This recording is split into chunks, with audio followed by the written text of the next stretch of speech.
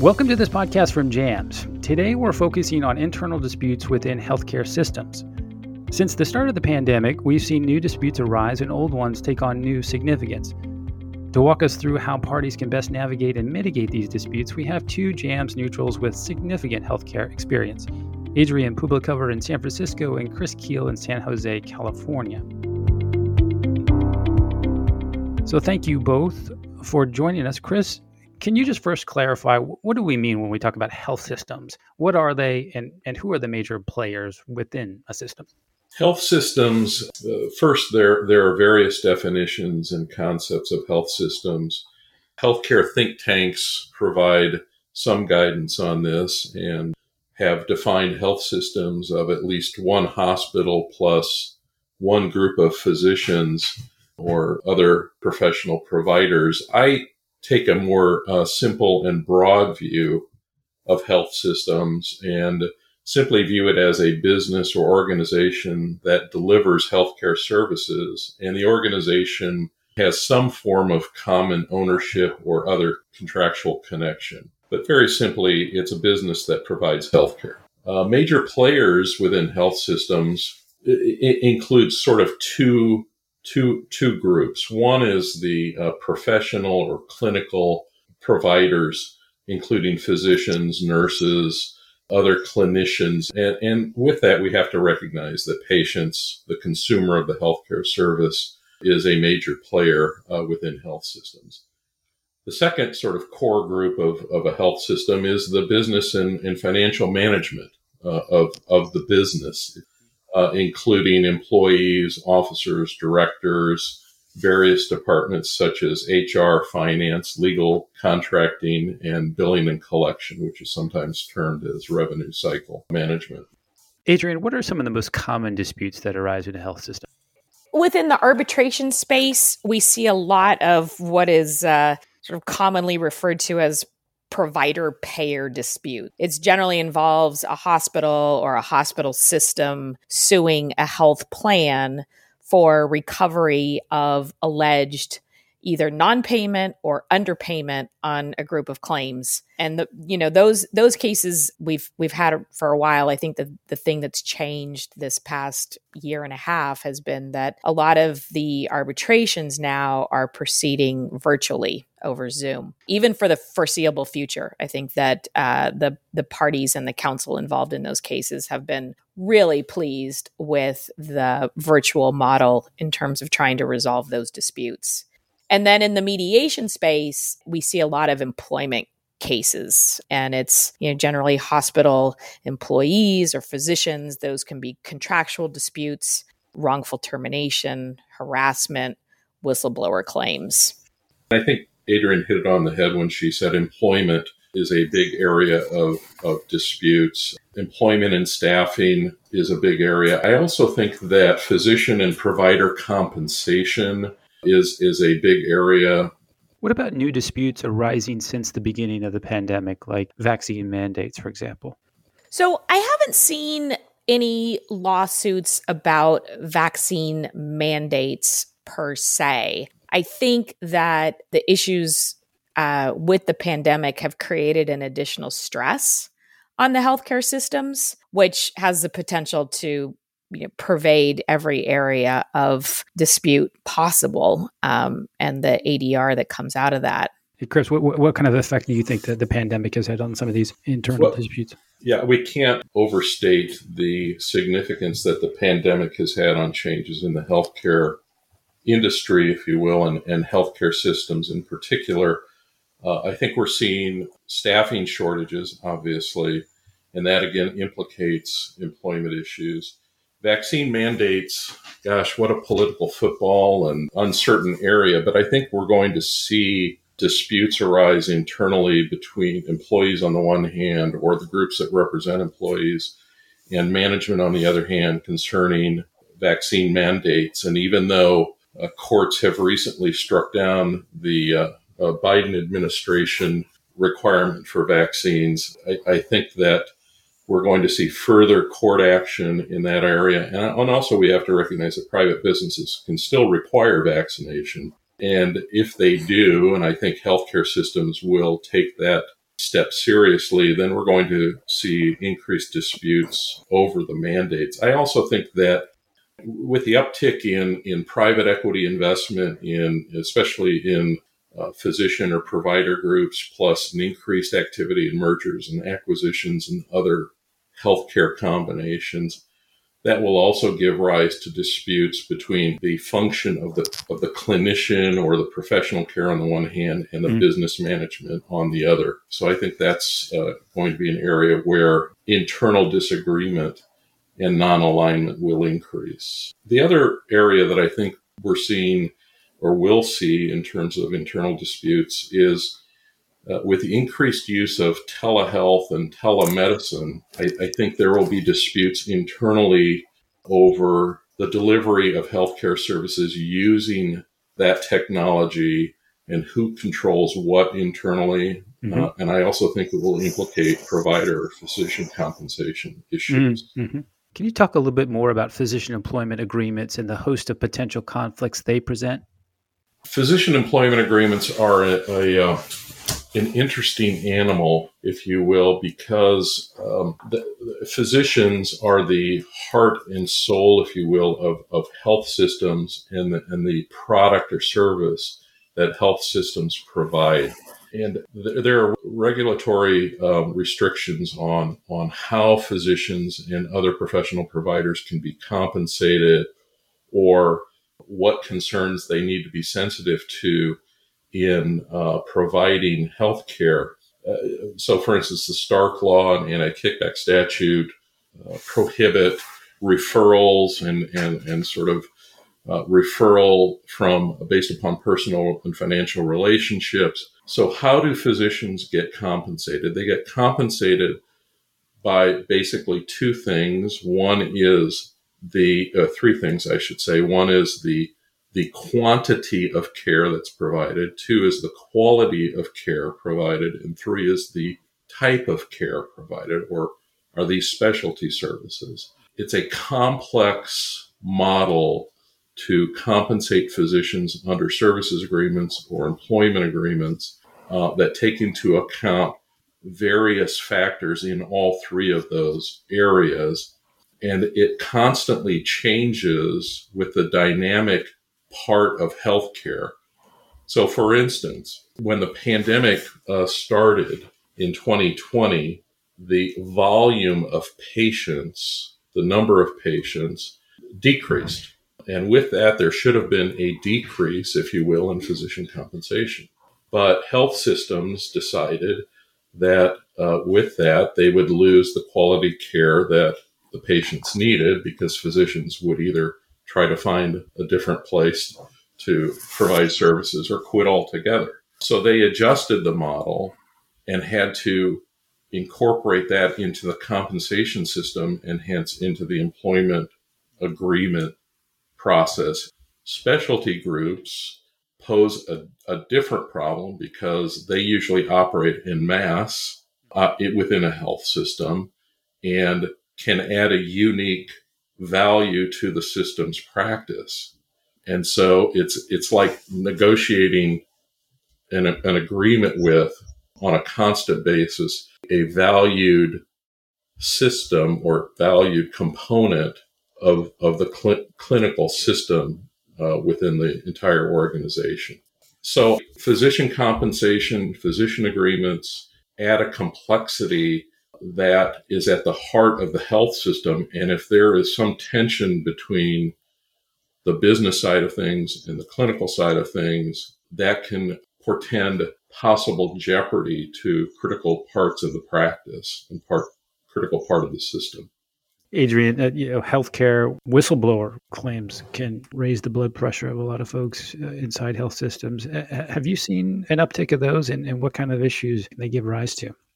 Yes, there has definitely been an uptick. And I think that these types of actions have the potential to strain what is already a taxed system. They are expensive to litigate. They are disruptive to the business practices of the hospital system. And one of the ancillary issues that comes up in these cases is insurance coverage.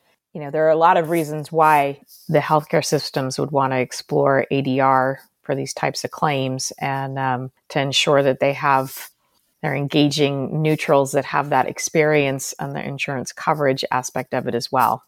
Chris, can you talk a little bit about the common themes that underlie these conflicts within health systems? There is tension on a micro level, if you will, between business and management interests on the one hand, and clinician, professional, quality of care interests on the other.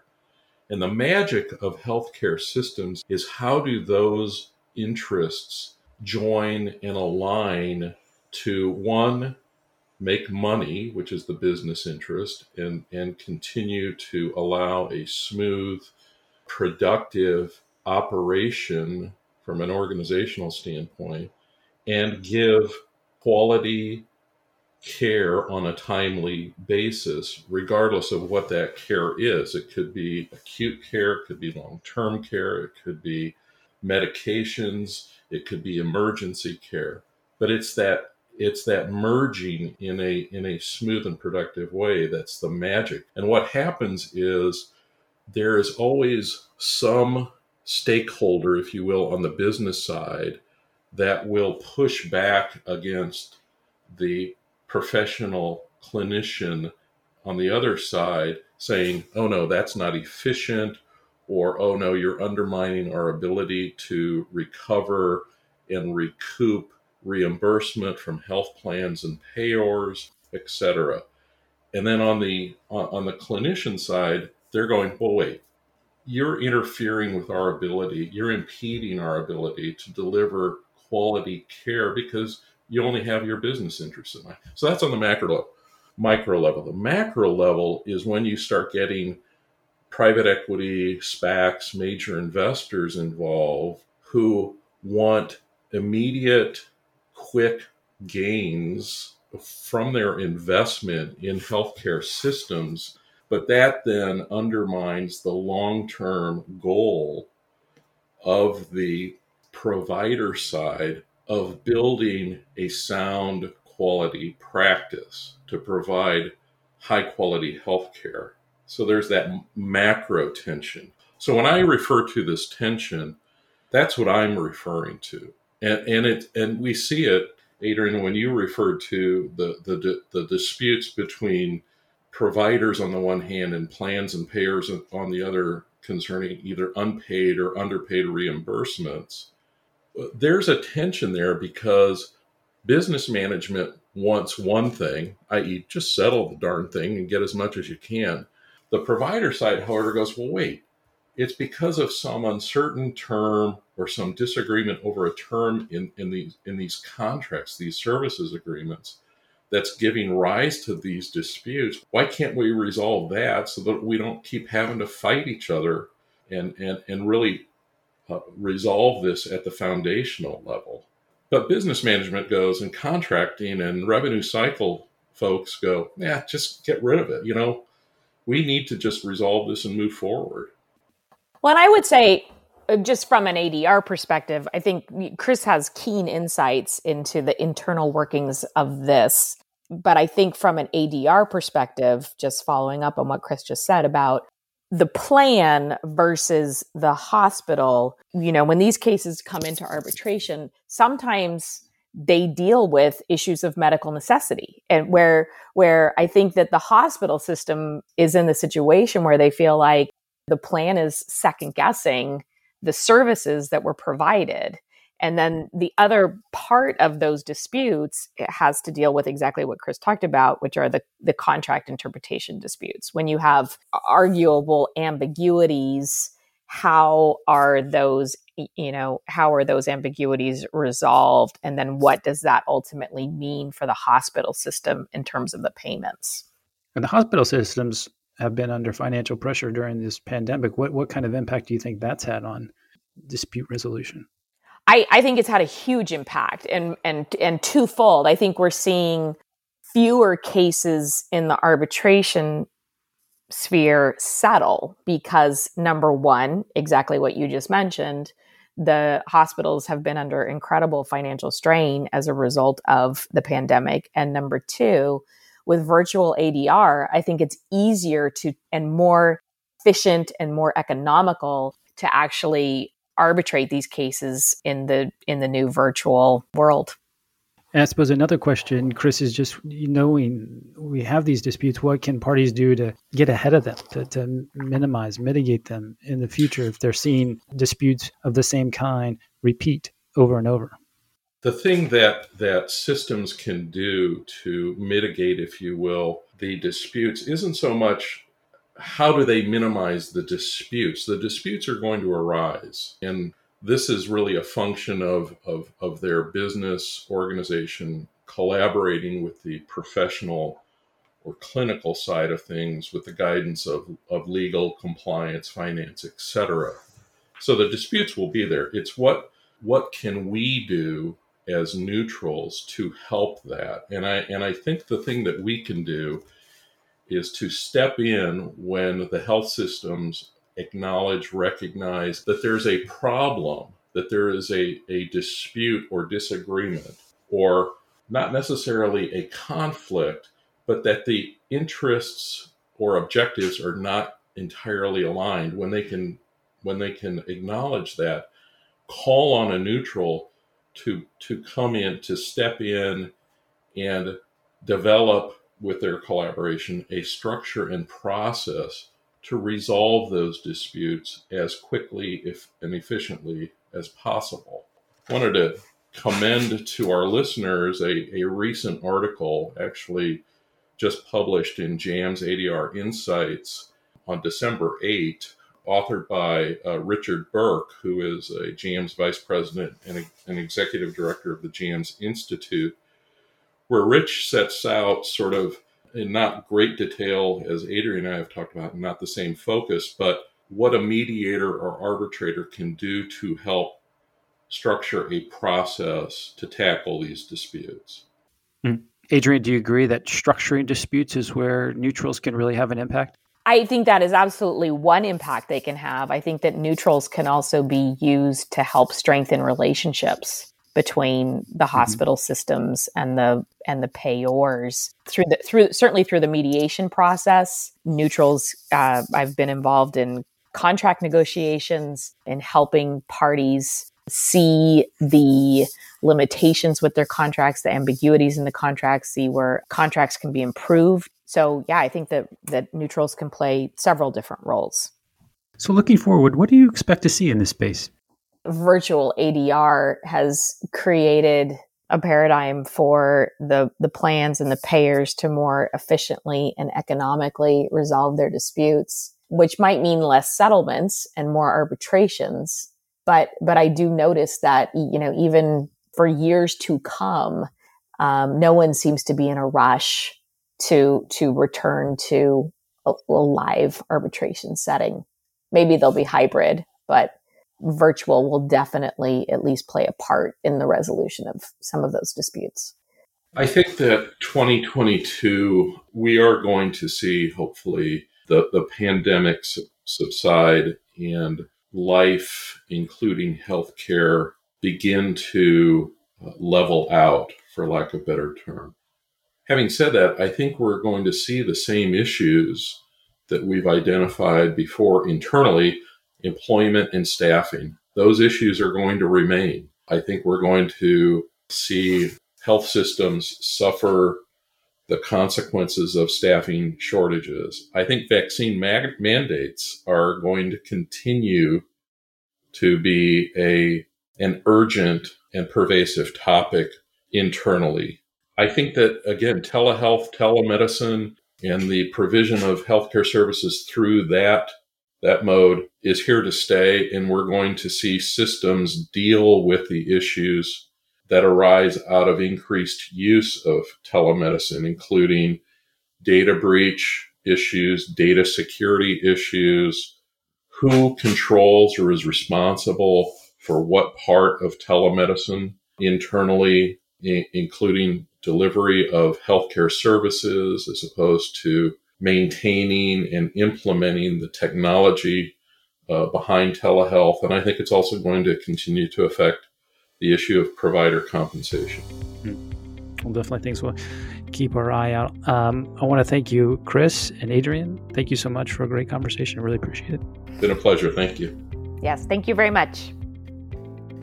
You've been listening to a podcast from JAMS, the world's largest private alternative dispute resolution provider. Our guests have been Adrienne Publicover and Chris Keele. For more information about JAMS solutions for health systems, please visit www.jamsadr.com/health systems. Thank you for listening to this podcast from JAMS.